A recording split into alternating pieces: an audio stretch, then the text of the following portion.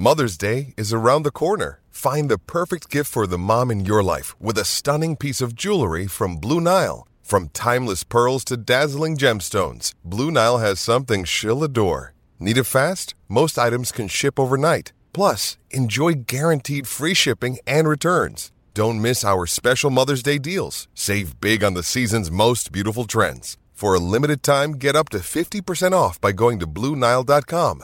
That's BlueNile.com.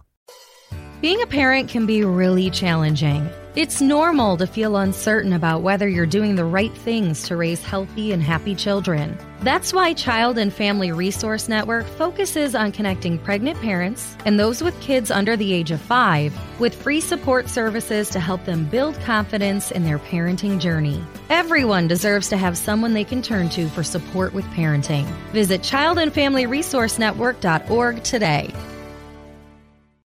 Football!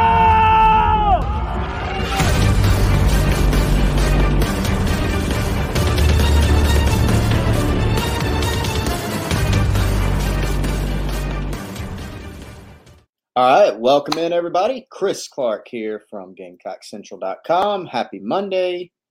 Happy GC Live. Start of a new week here on GC Live and on GamecockCentral.com. If you're wondering where my partner in crime, Wes Mitchell, is, he should be along shortly. Busy day, Monday. Always busy on GamecockCentral.com and on GC Live. Wes and I, this will be actually technically show number 2 for us today. And I think some of you were here for show number 1. That was not a GC Live. Don't worry if you happen to miss it. But we did have a special guest on today. Second week in a row, we were able to secure a current Gamecock player. And that was safety Jalen Foster, the super senior, who has had a tremendous year. T. Thompson, there you go, T. T was on the first show. Wes went to Firehouse. He might have. I did not get time to go to Firehouse, but I wish I would have had time to do that. We did, of course, have another Firehouse Subs lunch with Jalen Foster. If you missed that, you may be kicking yourself. Don't worry. Go to the front page of GamecockCentral.com. There's still a link there. Or you can go to YouTube.com/GamecockCentral, and you can find that video in full. We had about 40 minutes with Jalen. Really, really good stuff from Gamecock safety. And that's something we've wanted to do for you guys at GamecockCentral.com and to continue to do, is to have some unique, compelling content, give you a chance to interact with some of the Gamecock players. Last week, of course, we had Jaheim Bell. And this week, we had Jalen Foster. So really good stuff there. Today on GC Live, of course, our show, this 2 o'clock program, every week, Monday through Friday, except for on Tuesday, Shane Beaver Press Conference Day. We will be with you at 2:30 p.m. Eastern Time. And as always, brought to you by Clint Hammond, the branch manager of the Columbia Mortgage Network. If you have any mortgage needs whatsoever, if you would like to buy a home, if you are wondering if refinancing may be right for you, give Clint Hammond a call. Friend of the show, Gamecock Central subscriber for a long time, all-around good guy, and absolutely outstanding at what he does. So perfect match for you. So there you see Clint's card. Here, if you're on the YouTube show, 803-576-4450 or 803-422-6797. C. Hammond at mortgagenetwork.com, and his NMLS number is 71597. Thanks so much, everyone, for being here with us. Nathan, Greg, T, Greg, Jamie Henson, Macandino, and Frederick. Appreciate everybody being in here. Numbers are going to continue to grow here. Purpose of today, obviously, guys, I said it on Twitter earlier when I was kind of previewing the show and dropping all the links for everybody on social media to find the show. If you want to celebrate, Gamecocks did get a win. That, of course, is cause for celebration. If you would like to commiserate because of the manner in which it happened, or the season in general, or whatever it may be, you can commiserate with us here. If you have questions, if you have comments, drop them right here, and we will be glad to answer them, to discuss them, and to be here to walk with you through all of it as usual. Couple housekeeping items, guys. Before we dive into the show, before we dive into your questions and comments, and please do, if you have any questions or comments, drop them right there in the chat.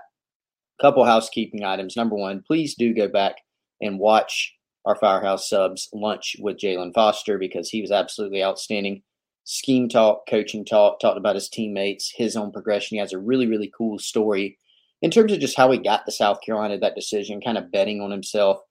Really, really good interview. And frankly, you're not going to find that type of thing anywhere else. So if you want unique content, go back and check that out with Jalen Foster. Secondly, help us out if you will. I see a lot of guys, Greg, Craig, appreciate you guys encouraging everyone to hit the like button. Please do hit the like button.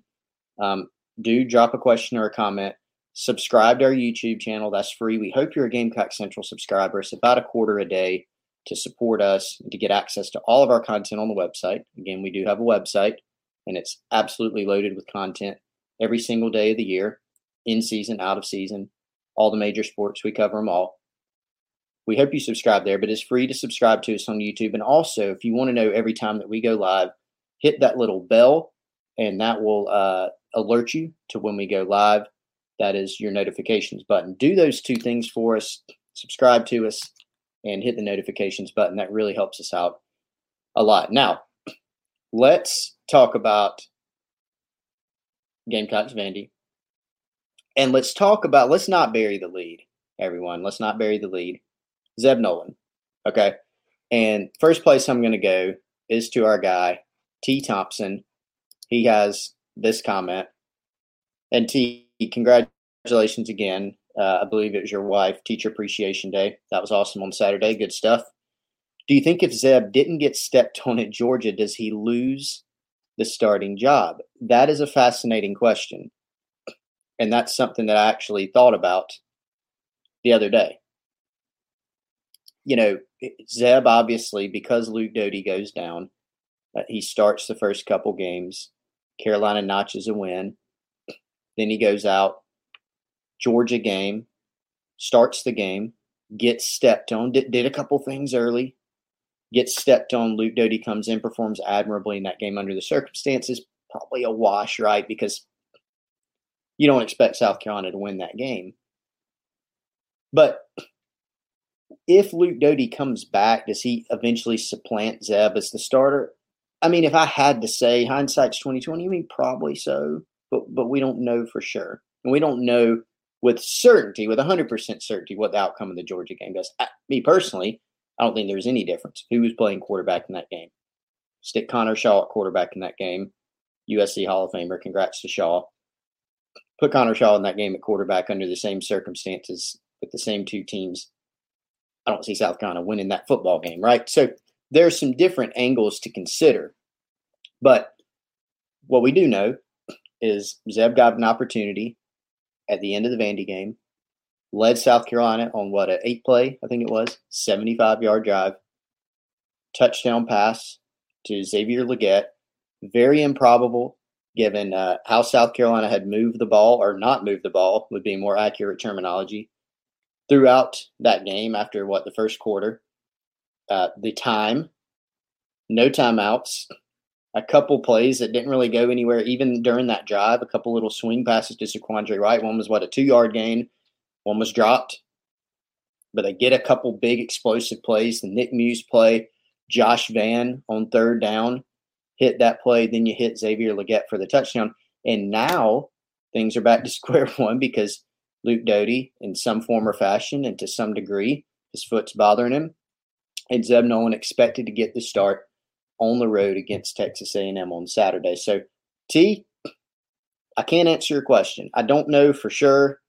My sense is a healthy Luke Doty would have eventually taken over once again for this football team because that's what was envisioned going into the year.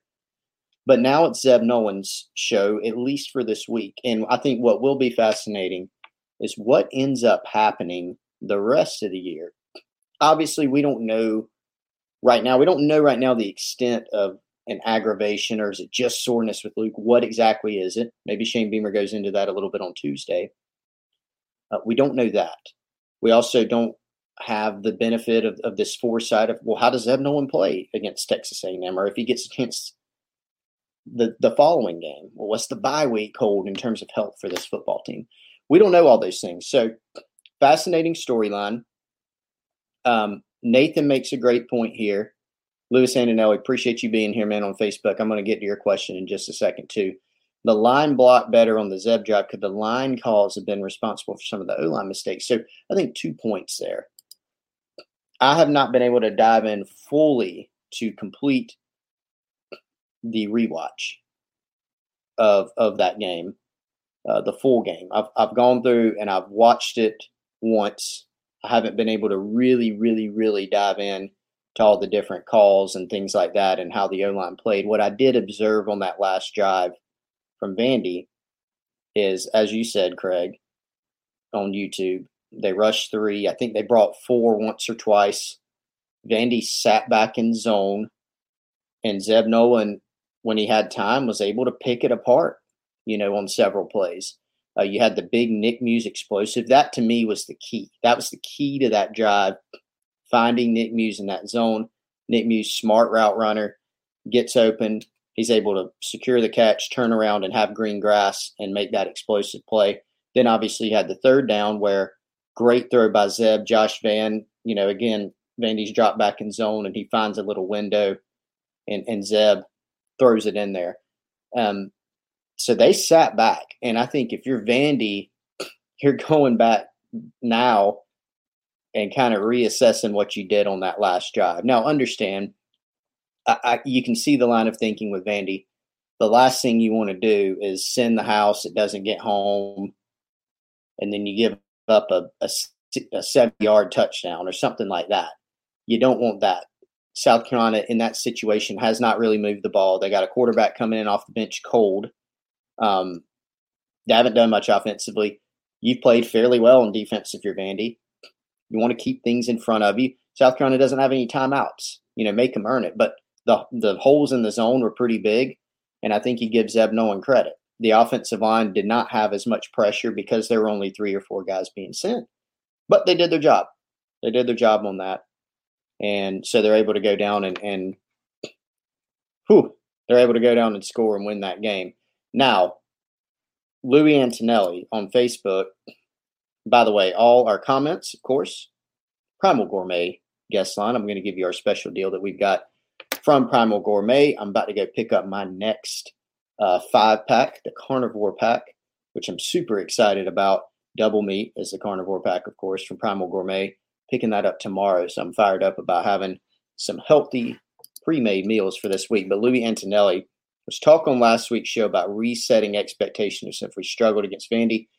Given that we struggle mightily, have your expectations for this season changed? I would say yes. I think, now, Lou, correct me if I'm wrong, Lou. I probably did say struggle. Definitely a loss, right? Like if South Carolina would have lost that game, which was like a very real possibility, would have gone through and really reset things. Now, it came down to really what the last couple plays of the game. I mean, South Carolina scored.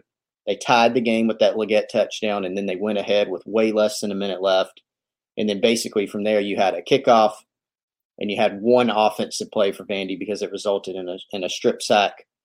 Carolina took over, ran a play, and that was it, right? So really it came down to the end of the game. So they won, yes, but they didn't win by much. And so the game was extremely close. And so what you have to go on right now is that these teams are pretty close.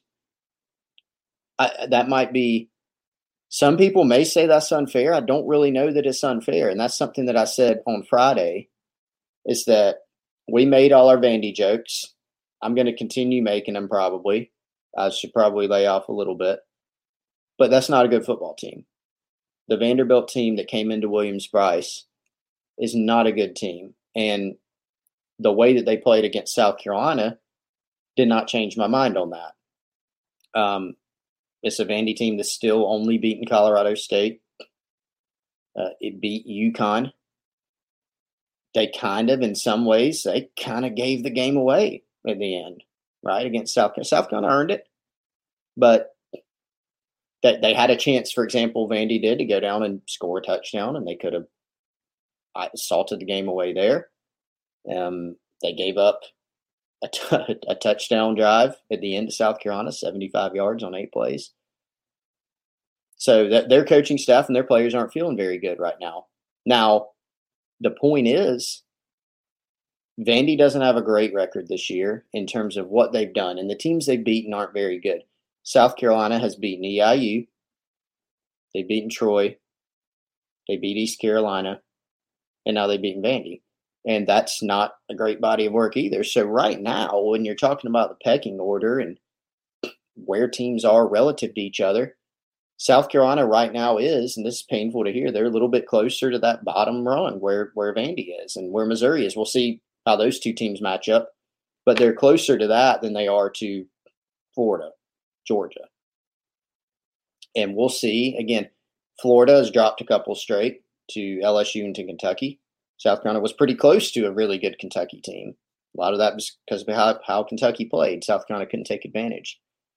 So I would say it is fair, given how South Carolina played against Vandy. I think you do need to reset expectations some. Now, if they had come out and won 42-10 against Vandy, which seemed at least possible going in. I did not predict that. I thought it would be a closer game, not a 1-point game. But if they would have done that, I think it was still not a situation where you would have said, okay, now South Carolina, they've got it all figured out. They're going to go beat Missouri. They got a chance to knock off A&M, Florida. Like, you wouldn't have gone that far. But since they did struggle so poorly against Vandy, now I think you look around and you go, okay, this Missouri game now goes from a game that, given Missouri's struggles, you think, South Carolina, can they probably win that one too? It's at best maybe a toss-up. Then the A&M game looks scarier, especially with what they've done this year. They knocked off Alabama. You know, it's a little bit of a murkier, scarier picture right now, just to be realistic. And that's not to fearmonger or downplay this team. They've had some comeback wins. Vanderbilt was one. East Carolina was one. They fought through adversity at Troy. Those aren't the types of teams that they need to be at that level with right now. And it is year one under Shane Beamer. And so it kind of is what it is right now. But I think what we've seen from this team, we're over halfway through the season. Right now, this is what the team is. Could they improve? Could they knock somebody off that maybe they're on paper that they're not supposed to? They could do that. But right now, I think the offense is not – I think I've said this every week. The offense has not given us enough reason to be super confident that they're going to just all of a sudden turn it around in a week, because they didn't do it against Vanderbilt. First drive, they go out, they score a touchdown. They're moving the ball early in the game. They score some points. You feel pretty good about it. And then it falls off a cliff until the last drive. So, Wes, are you here? Are you in? Wes, I'm here. The partner in crime. What's going on? Should we do the flip? Let's do the flip. All right. Order is restored. Order has been restored. Go ahead. Let me just go ahead and get it out of the way. You have thoughts. Let me just go ahead and say it. Okay. 38 points did not happen. It didn't. So let me just own that one, Chris. Let me go ahead and own it. Also, let me also say, when South Carolina scored, not just on the first drive of the game, on the first two drives of the game, I was feeling pretty good about that prediction. I was like, man, they look good today when they were on script. Offense looked great, and you know, I thought Doty really came out and looked accurate during the first couple of drives, and they were getting the ball to Jaheim Bell. They were they were actually, you know, and I think it was Deuce McAllister who said it, but they were getting positive yardage on first down, and it was putting them in makeable second downs and makeable third downs. They were running the football and really having success in multiple layers, you know, explosive plays, short passing. They're running the football a little bit, and I was like, man, this is how your offense should look against Vanderbilt. And then you fast forward, I blacked out, and I woke up, and Zeb Nolan was driving the team down the field. So they scored on all three drives of the game that I witnessed. Oh, really? Yeah. You would think that would be enough to score 38 points, but it's not when you only get 3 drives. But no, in all seriousness, wow, that when you have the penalties South Carolina has, and when you turn the football over 4 times, and how many of those penalties just felt like they were at mind-numbing times in that the worst possible. Yeah, it feels like the offense is getting going, then you have another penalty. Feels like you're moving the football, then you have another penalty. It was really bad. You're just not at a place offensively. I do JB and Goldwater every Monday, and I knew they were going to ask me about the offense, and I was just like, guys, I really honestly don't know what else to say. I was like, we've talked about it for 7 weeks now. So it can't be good radio or stream or whatever we're doing. It can't be good content to just talk about the offense and say the same. I want to say things that we would have to beep out, because it can't be very entertaining to talk offense, and say the same stuff every week. Yeah, you're right. And I think the difference in this game, Wes, has been, well, the same as a lot of the past games, in that, I'll go back to my phrase. It's overused. I'm going to keep here we go. Low margin of error. That is my phrase. This offense doesn't have much. Let's pretend there's no coaches on the staff, okay? It's just players. They're drawing up their own plays or whatever. This team does not have the offensive firepower that we've seen even in some of the past few years' teams on South Carolina, right? It wasn't that long ago that Brian Edwards and Shi Smith and Rico Dowdle and Hayden Hurst and, some pretty good offensive linemen who are still on NFL rosters were out there. Those teams did not always light it up. We know that. We know that. We don't have to go there. But comparatively, this team does not have, factoring in experience and talent combination, does not have that. So anyone expecting a scoreboard, lighting up all this season was just sadly mistaken. It was never going to happen. Scoring 30 points a game against good competition, that wasn't a fair expectation in year one. So what that meant was they were going to have to maximize what this team had, develop some players individually, which we have in some cases seen that, lean on the run game, which we have not seen. They haven't been able to do that consistently. Stay injury free, which for the, Luke Doty's a big one. He's been banged up throughout the year, missed some games, but for the most part, they've been fairly healthy. And then here's maybe, I don't know if it's the biggest, it's certainly one of the biggest, play clean games. They haven't done that in a lot of contests, and that's why they've gotten in some of these dog fights. East Carolina, think about all the penalties in that game. Troy, think about all the stuff in that game. That was not good. Sorry, do I have some kind of classical music playing in the background there, Wes? You do? I think I was looking up. What I was doing is I was going through. I was on ESPN's website going through like the mind-numbing, things you were talking about and trying to find the play-by-play. So they decided to play some music on me. But no, they were going to have to minimize those mistakes, play clean football. They actually played a clean game against Kentucky, but couldn't move it, when they got the opportunities to do so. And so we have seen consistently the offense get bogged down by a false start, holding, turnovers. We saw, I think the second turnover game, the first one was a turnover on downs. You had the 4th and 4 play. You get a yard on the Xavier Legette little pass. Marshawn Lloyd fumbles, I think, on the 14-yard line of South Carolina. Vandy goes and scores a touchdown. So Jaheim Bell, big explosive play, fumbled the football.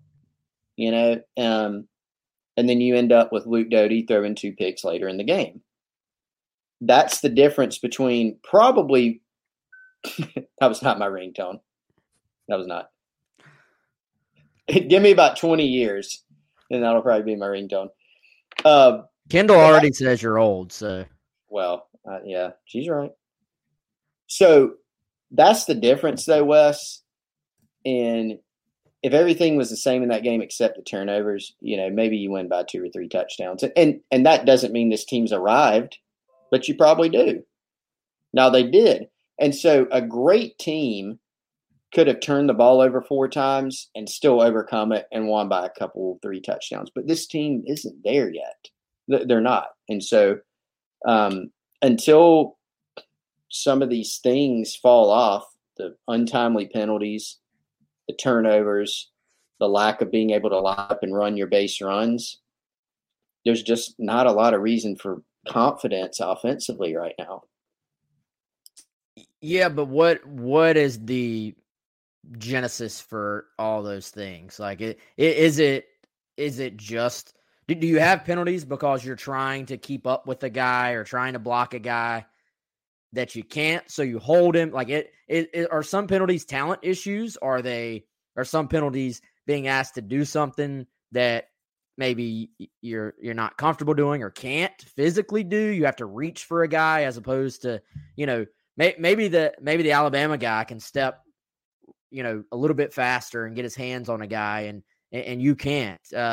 Is it how much of it is scheme? How much of it is that you're doing a lot of different things and you're in this NFL style offense, and you don't really have guys that are all completely necessarily the best fit at times for this sort of NFL style offense. So as Nick says, is it that the refs in the SEC are just garbage because South Carolina gets called for holds all the time, and it seems like some really good defensive linemen for the Gamecocks. You can say whatever you want about this team, but JJ Enagbare, really good player. Zach Pickens, basically one of the best games of his career.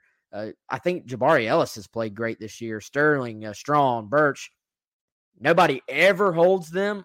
That's it doesn't get called on that end. I know I'm jumping all over the place, man, but I just I don't know. We've talked about it and talked about it and talked about it. We've talked about all the issues, but right now we're taking an ibuprofen or a Tylenol and we're treating the symptoms when we need House to come in here and tell us and diagnose what the actual issue is, the underlying issue. So that to me is the big thing. And I know it's a lot of things, and people will say, oh, it's a number of things, but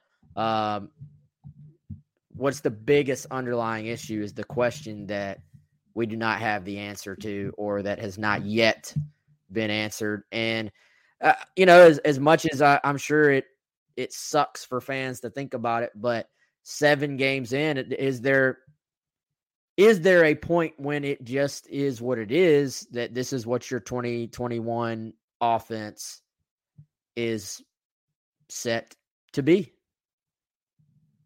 Yeah. And I mean, I don't get this from Jerome. I'm not sure if we're talking about something else. Here we go with how awesome we are. There's been absolutely none of that this show. If anything, we've been pretty harsh, I think. But that's kind of what I was saying earlier, Wes. It's just like the first few games, especially in year one, new offense, new players kind of settling into their roles. You can kind of say, well, is this it or is it not? Through 7, it is, unless it changes. Because the themes have been the same. The themes have been penalties. Now, the genesis of the penalties, I don't know. I'm not going to take a stab at that. But we've seen that. Penalties, very untimely penalties. Turnovers, we've seen that. The lack of a run game. Some other bits and pieces here and there have changed. There have been some good moments here, there's been some bad moments here, lots of bad moments. But those are really the main things, like the undisciplined play, the turnovers, and then, the lack of a run game. And let's not pretend, again, I guess there'd be a fourth one. This team is not as talented. One of the, I think it was Woody Chavis on Facebook earlier on the Primal Gourmet chat line, noted that it's recruiting.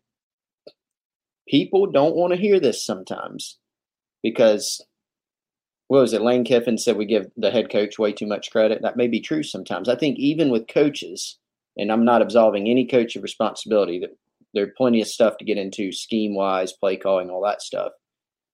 When you have great players, the best teams, the ones that win the most, have the best players. Why do y'all think that is?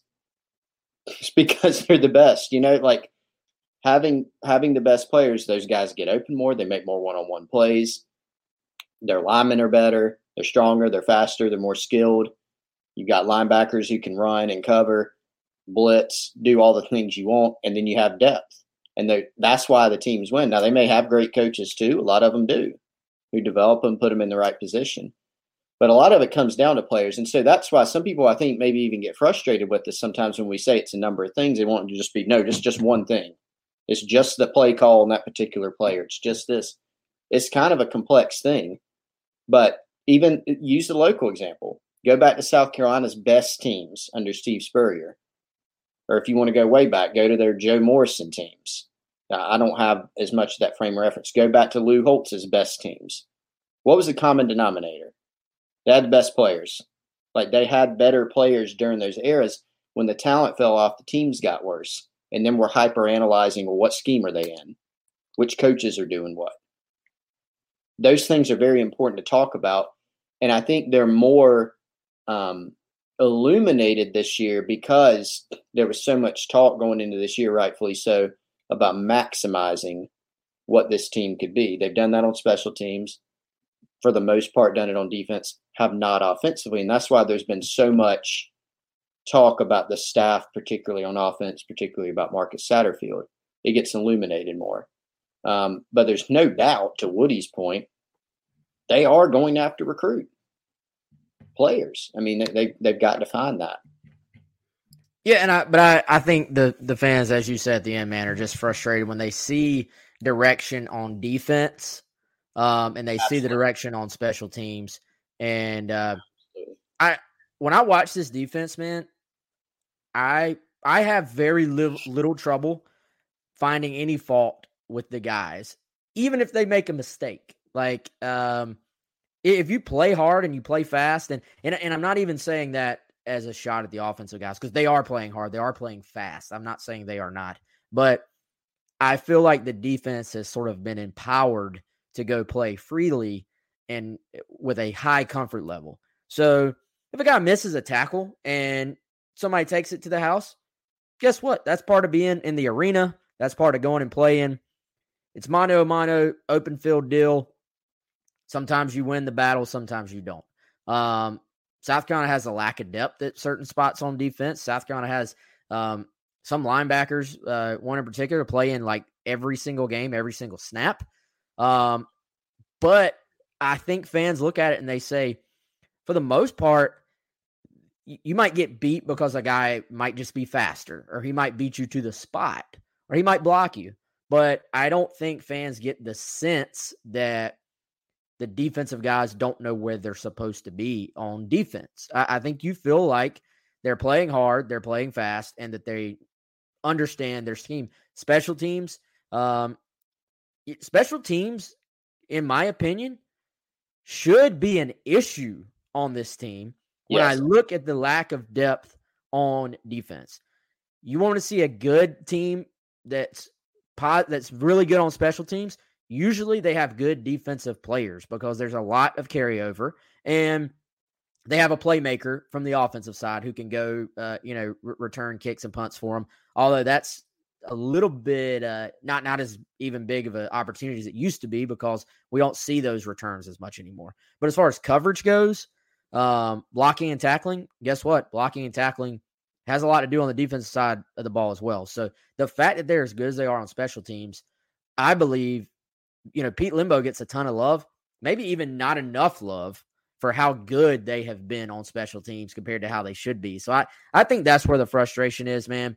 Not, you can look at the Georgia game and be like, of course South Carolina not going to have a ton of success offensively. Even Kentucky, man. I mean, that game, everybody's frustrated because the opportunity is on a short field. I think the real frustration comes, though, struggles against Troy. Yes, Troy is a solid defense statistically. They have some good players, but South Carolina had the absolute the size advantage completely across the front, offensive line versus defensive line. The ECU game, then you look at the game on Saturday, when you look at what Vandy's given up to other teams, and the way South Carolina started the game, with the success they showed they're capable of having. I think that's where the frustration is, just not seeing, they're going to have struggles when they face Georgias of the world, the Texas A&Ms of the world this week. You expect that. But I think you also expect there to be some progress facing the Vandys of the world and not needing Zeb to sort of to bail you out. Though, the other side of that is that, yes, I do think you do have to give them some level of credit for fighting it out, because I can tell you there were a lot of fans in the building that did not hang in there and did give up on the game. I saw y'all going to the fair and going to the parking lot. So if you want to look at it and say, well, it's just Vandy, you don't give, they don't get credit just for doing what they should have done. I disagree. In my opinion, they do get credit for being in a situation where pretty much everybody, not everybody, but a lot of people thought that game was over. ESPN, FPI had it at like 96% Vanderbilt's chances of winning late in that game. So if you cut the TV off or you left the stadium because you thought the game was over early, then the other side, you have to give the team credit for driving down and winning against the odds. Yeah, I mean, it was, again, they fought through that game to win. The ECU game, there was kind of that dynamic looking back earlier in the season of, from a fan's perspective, right? We heard a lot of this. Why are they down 14-0 to ECU? And why are they having to come back to beat ECU? Okay, I mean, maybe a fair point. They came back and won. And so a win's a win, better than a loss, right? But it did continue, to expose some of the issues. And going back to the point that you were making, Wes, absolutely, in terms of progression, development, maximization, there are things to point to on special teams and defense to indicate that's happening. Offensively, there's not. And so all three phases of the game, there are reasons coming into this year to be concerned. Like, we weren't that concerned about Parker White or Kai Kroger, who's been really good. Both of those guys, Parker White missed a field goal in the game, but he's been really good. And the depth issues on special teams and the team speed aspect.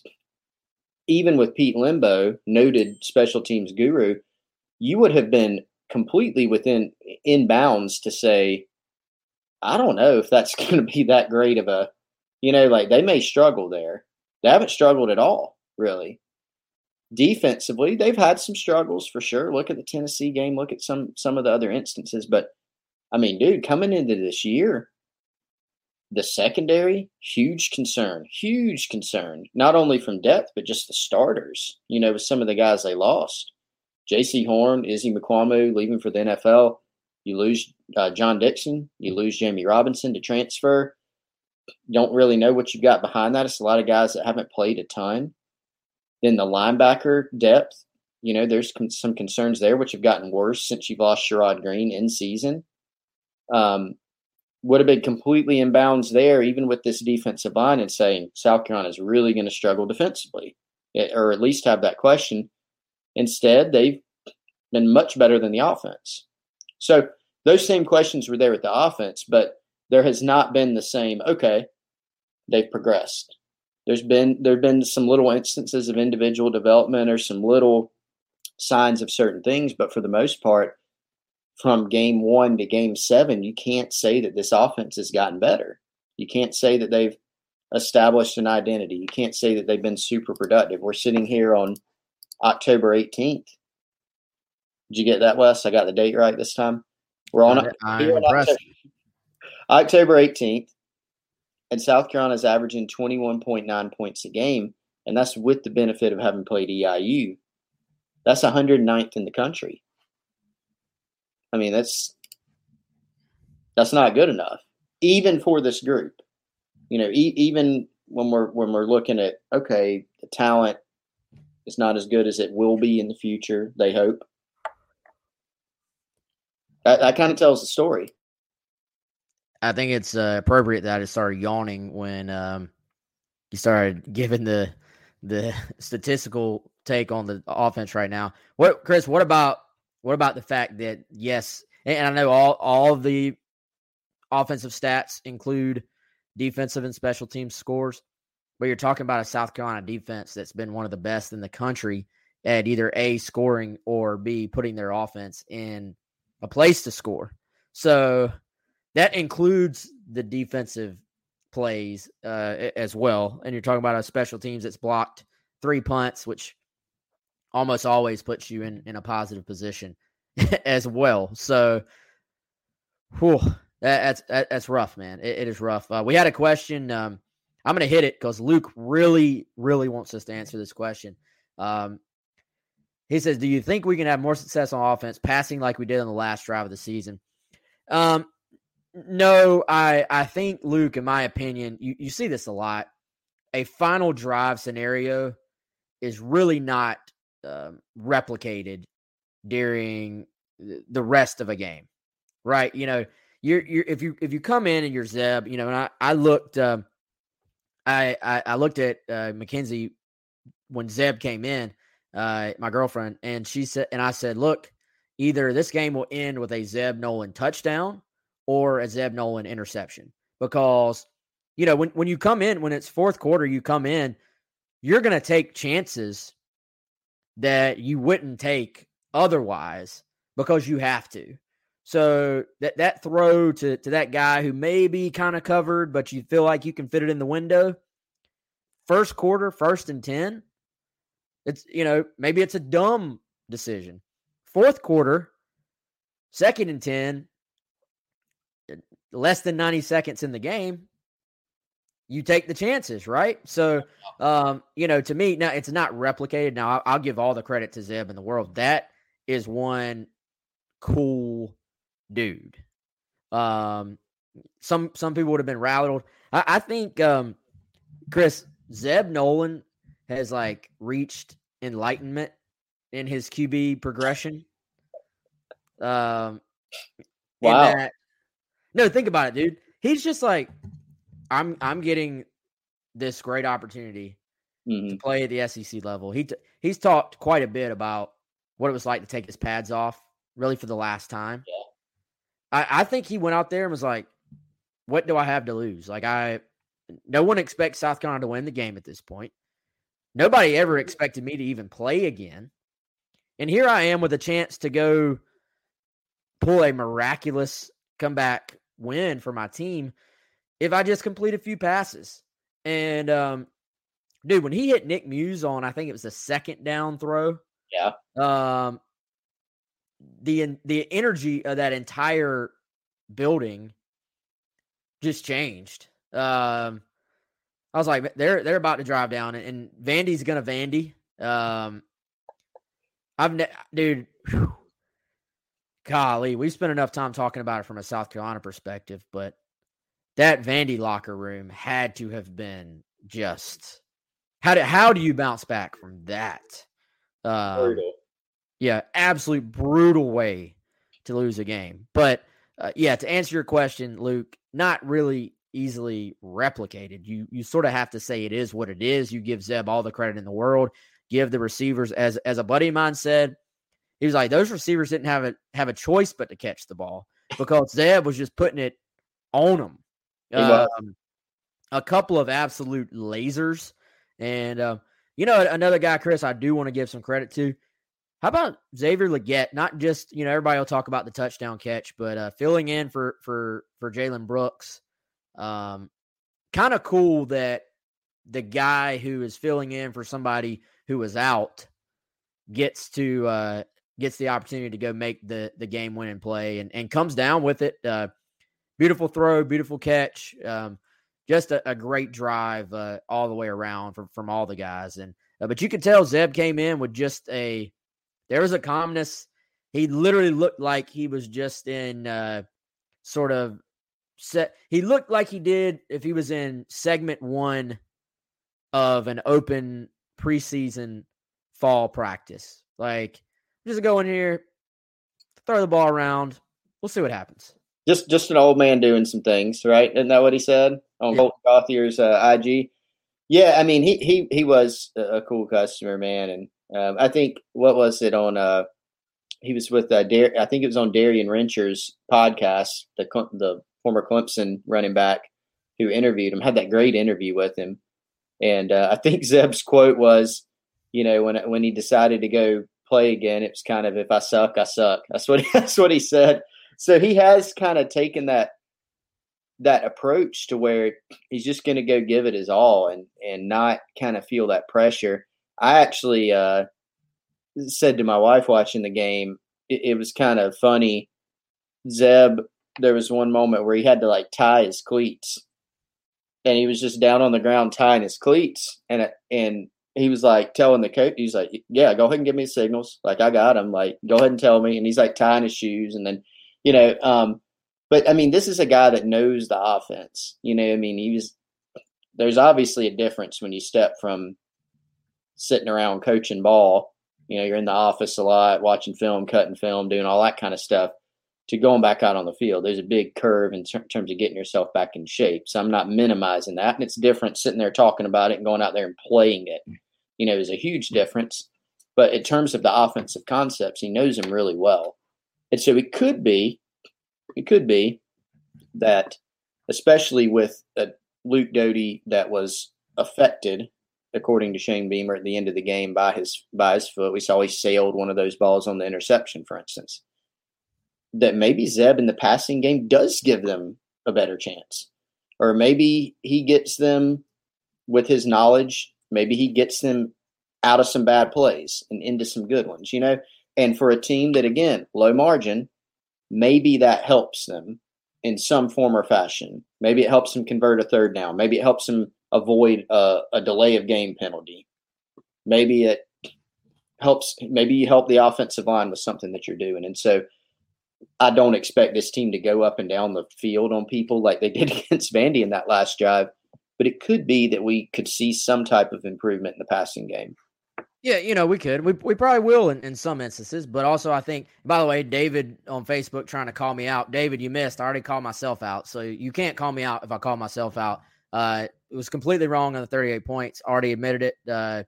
But I do want to talk about that a bit. We are sometimes, as sports people, sports fans, media, Gamecock fans, everybody involved in this, y'all, we get caught up in the moment a little bit.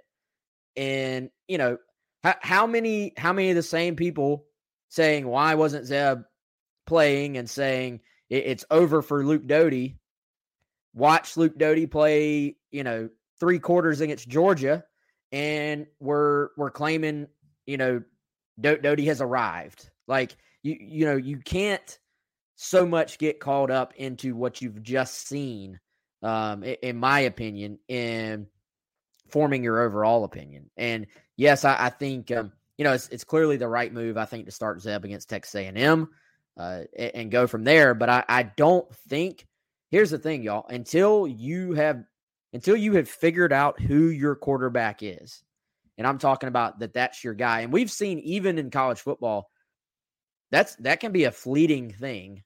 Like Spencer Rattler was Oklahoma's guy. Like, there was no question coming into the season that he was their guy until he wasn't. And now Caleb Williams is their guy. But so finding the person, the player that can truly be the guy for his entire career and never once get questioned, never once get taken. I mean, hate to say it, but, Trevor Lawrence at Clemson, that's what you're shooting to be if you're a quarterback, to where you take over and then it's your team from that point forward. But here's the thing, y'all. Until you are at a point where you feel great about the quarterback position, the take of, the Doty deal is over is is ridiculous, in my opinion. Like, you can't just give up because you're pissed off about the last game. Even if you end up being right, even if you believe that Doty won't lead this team to great offenses or whatever your opinion is, you can't just give up on the development of the guy because of what you saw for a quarter and a half on Saturday.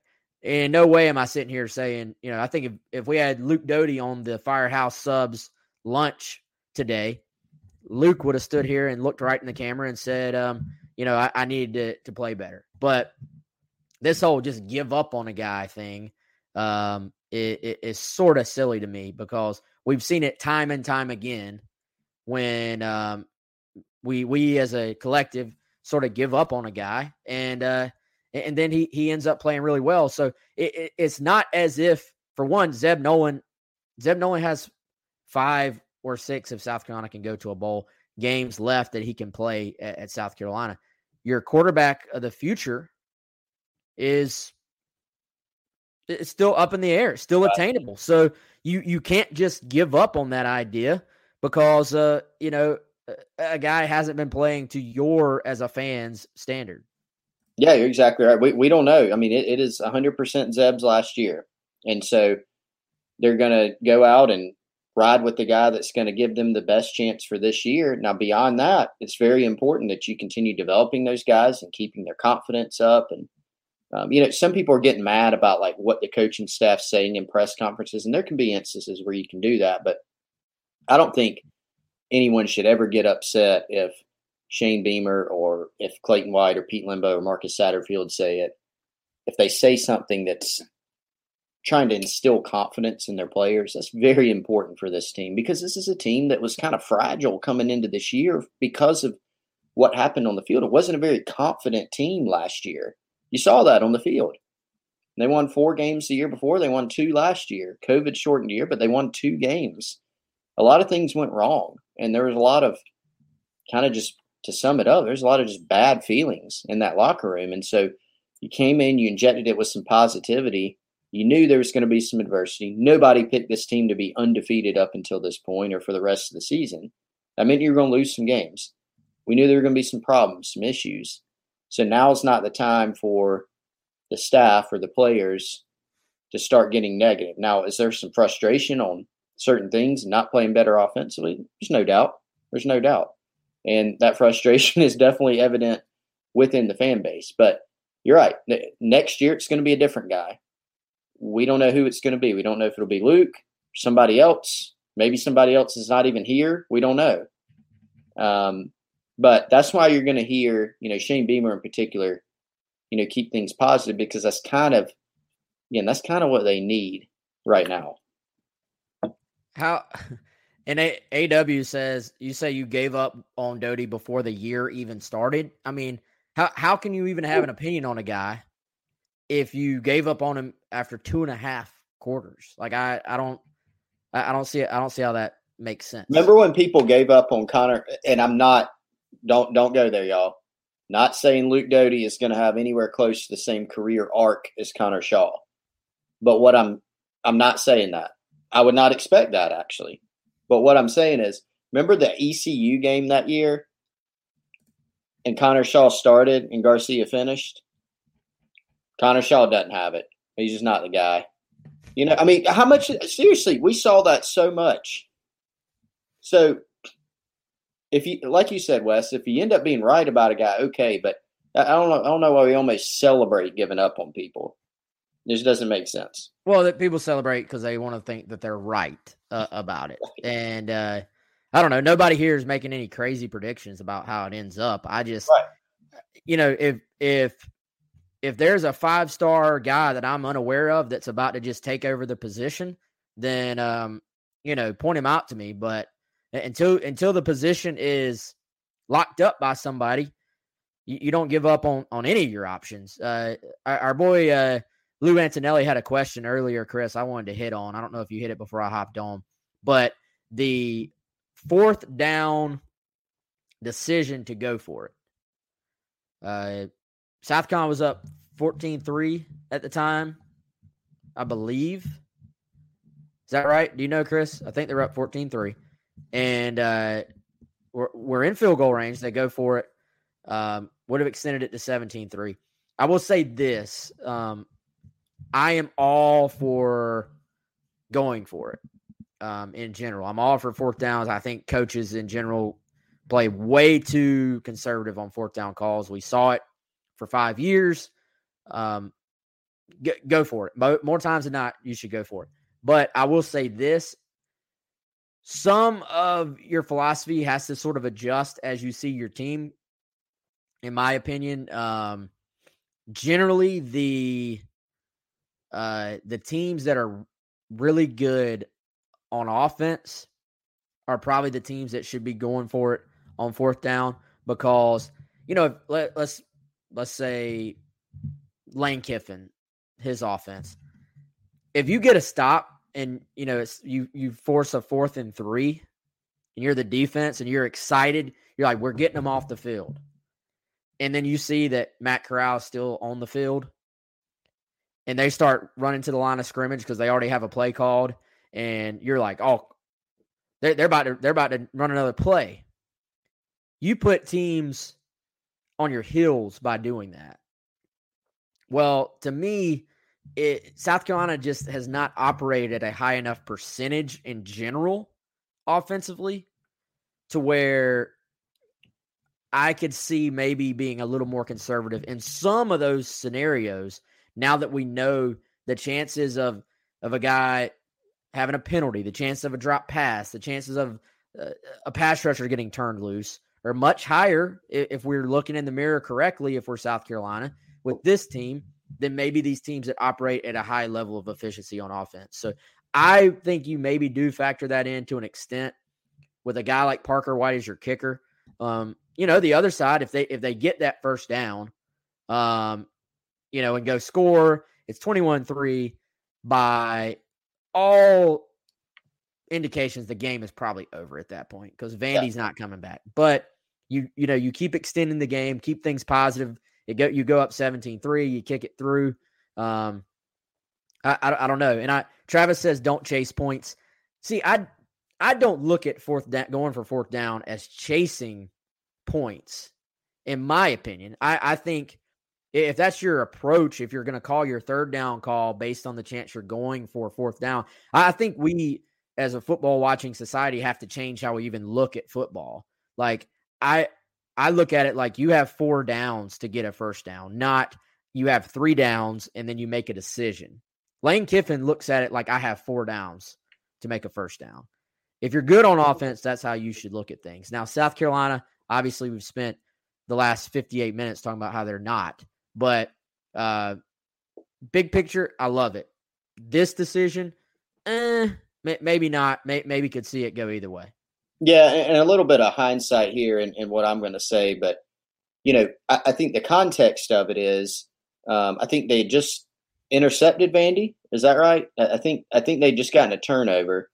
And then so you're already in Vandy territory. You end up you had a 3rd and 17 or a 2nd and 17. 3rd and 17, Kevin Harris runs for 14 yards. And so now you have that, 4th and 3, 4th and 4. And so it could have ended up where, if they had gotten 5, maybe 10 yards on that Harris run, you're kicking a field goal anyway. But you're close enough there to where you feel like you can try it. I think, Wes, it's probably what you said. If you go down there, you score a touchdown, now you feel like you've got the game completely in control. What ended up happening is because you don't get it and you don't try to take the points. Now it's still a 14-3 game. Vandy ends up scoring a touchdown, bring it to 14-10. Then they score again, and now it's 14-17, and you're down, and that field goal would have had you tied. Now, since you're playing from behind and your offense isn't doing much, you start pressing a little bit later. And that's when we saw a couple interceptions later in the game, and they're having to play catch-up. So I think good argument to be made in that game with hindsight that, take the points there, along with your point that this isn't a super explosive offense. Now, I can certainly see the other side of that was still relatively early in the game. You did score on 2 drives early in that game. and you feel like you can go put it away. And so understand that as well. Wes, do you have, somebody asked, I think it was Woody asked, how many fourth down South Carolina has converted this year? Do you have that stat? Because I do not. I do not off the top of my head. Yeah, I don't know. And I need to, I'm trying to pull up that play while we were talking. I don't know if I'm gonna be able to get it up right now, but yeah, okay. It was definitely 14-3. I'm not through. We've had a lot going on today. I'm not through my rewatch yet, but there was a lot of talk, Chris, about it being thrown short of the sticks, and I guess into the boundary. Yep. Could you tell? Was Vandy in a zone on that? I think they had zoned up, and so kind of. I do need to go back to make sure, but that's what I can recall. And I think so. I will say I didn't think the play call made sense. I didn't get that. It must have been the literal play call, like not the decision. Yeah, the play, the scheme of the play call, I kind of wasn't in favor of. I think maybe, as I recall, Vandy was in zone, so maybe you're calling that play. I ought to go back and look at it. Maybe you're calling that play anticipating a man coverage. From what I saw, Vandy did mix up some coverages in the game. But I didn't understand, notwithstanding the fact that he ended up having a good game, the game-winning touchdown catch, I didn't understand looking around at the different options there and deciding that a pass short of the sticks to Xavier Legette was the best option there. At the time, I didn't get that. I know you're short some guys. You didn't have a Juju McDowell. You didn't have Jalen Brooks. I just thought there was probably a better play call in that situation. Yeah, I've got it now. I finally found it. So, South Carolina, by the way, Wes, as you pull that up, question was asked how many fourth downs they've converted. Looks like they are 7 of 15 this year. That's still actually kind of down there nationally in terms of the rankings. That's really, but by percentage. By percentage, I mean that's a 46.7% rate. So, I mean, you go down, for instance, I think it looks like Tulsa's tied for 97th in the country. They're at 42.9%. The highest team in the country, Coastal, had just gone for it 6 times. They're 6 for 6. UTEP's 9 for 10. Air Force 17 for 21. That's kind of a, we know why that is, but kind of interesting. If I'm going to be really picky on it too, y'all, I don't like having to burn a timeout before that play. It was 3rd and 17. They ran the football on 3rd down. That was one of Kevin Harris's explosive plays. You get it down to about 4th and 3 or 4th and 4 or so. To me, that's when you probably have plays that you're going to on 4th and 3 or 4 that are sort of staple plays for those situations. South Carolina kind of, looked to the sideline, made the decision to go for it. Call doesn't get in. You call a timeout. Vandy resets. To me, you like to sort of keep a defense on their heels. Not that you have to run to the line of scrimmage and screw up the execution, but you get to the line of scrimmage with some rhythm, in my opinion, with a set play sort of already in mind and keep the defense on their heels. I would have liked to have seen that as opposed to the stand around and you burn the timeout. Then Vandy resets and comes out. Charles said, I thought explosive plays were 20-plus yards. Not for runs. It does not have to be 20-plus yards. Different teams do them different ways.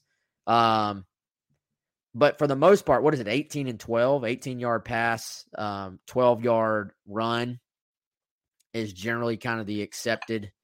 And some coaches will argue on it if it's an 18, like that sort of deep dig against the cover 3, if, you just happen to be able to hit it. Maybe a defensive guy doesn't necessarily count that as an explosive because the defense still did what they were supposed to do. But for the most part, Yeah, 18 and 12, 18-yard pass, 12-yard run. Chris, I see a lot of comments about EJ Jenkins. Do you remember his snap count? By the way, if you're not on GamecockCentral.com, Chris runs the Inside the Snap Count feature every single Sunday or Monday, and you can see exactly how many snaps each player took. I know it's a pretty popular feature on GC because people like to know. And EJ was out there. I don't off the top of my head, I don't remember necessarily the percentages that he was out there. So he played 19 snaps, which has kind of been close to where he's landed for, the last few games, if I'm recalling correctly. He's been in the teens. I think there was one game he played 20-something snaps. So he was out there and around. They did have a smaller, they only played 5 receivers in the game. Marion Brown played 6 snaps. EJ Jenkins played 19. Other than that, it was Leggett who took 60. He took the most. And then Van and Joyner, obviously, Jalen Brooks was out. All right, y'all. I watched the play. I don't know what that was. It looked like zone to you? No, it's definitely zone. So it was really more of like a man beater. I thought EJ Jenkins was going to sort of create one of those natural picks because they motioned Leggett across the formation twice.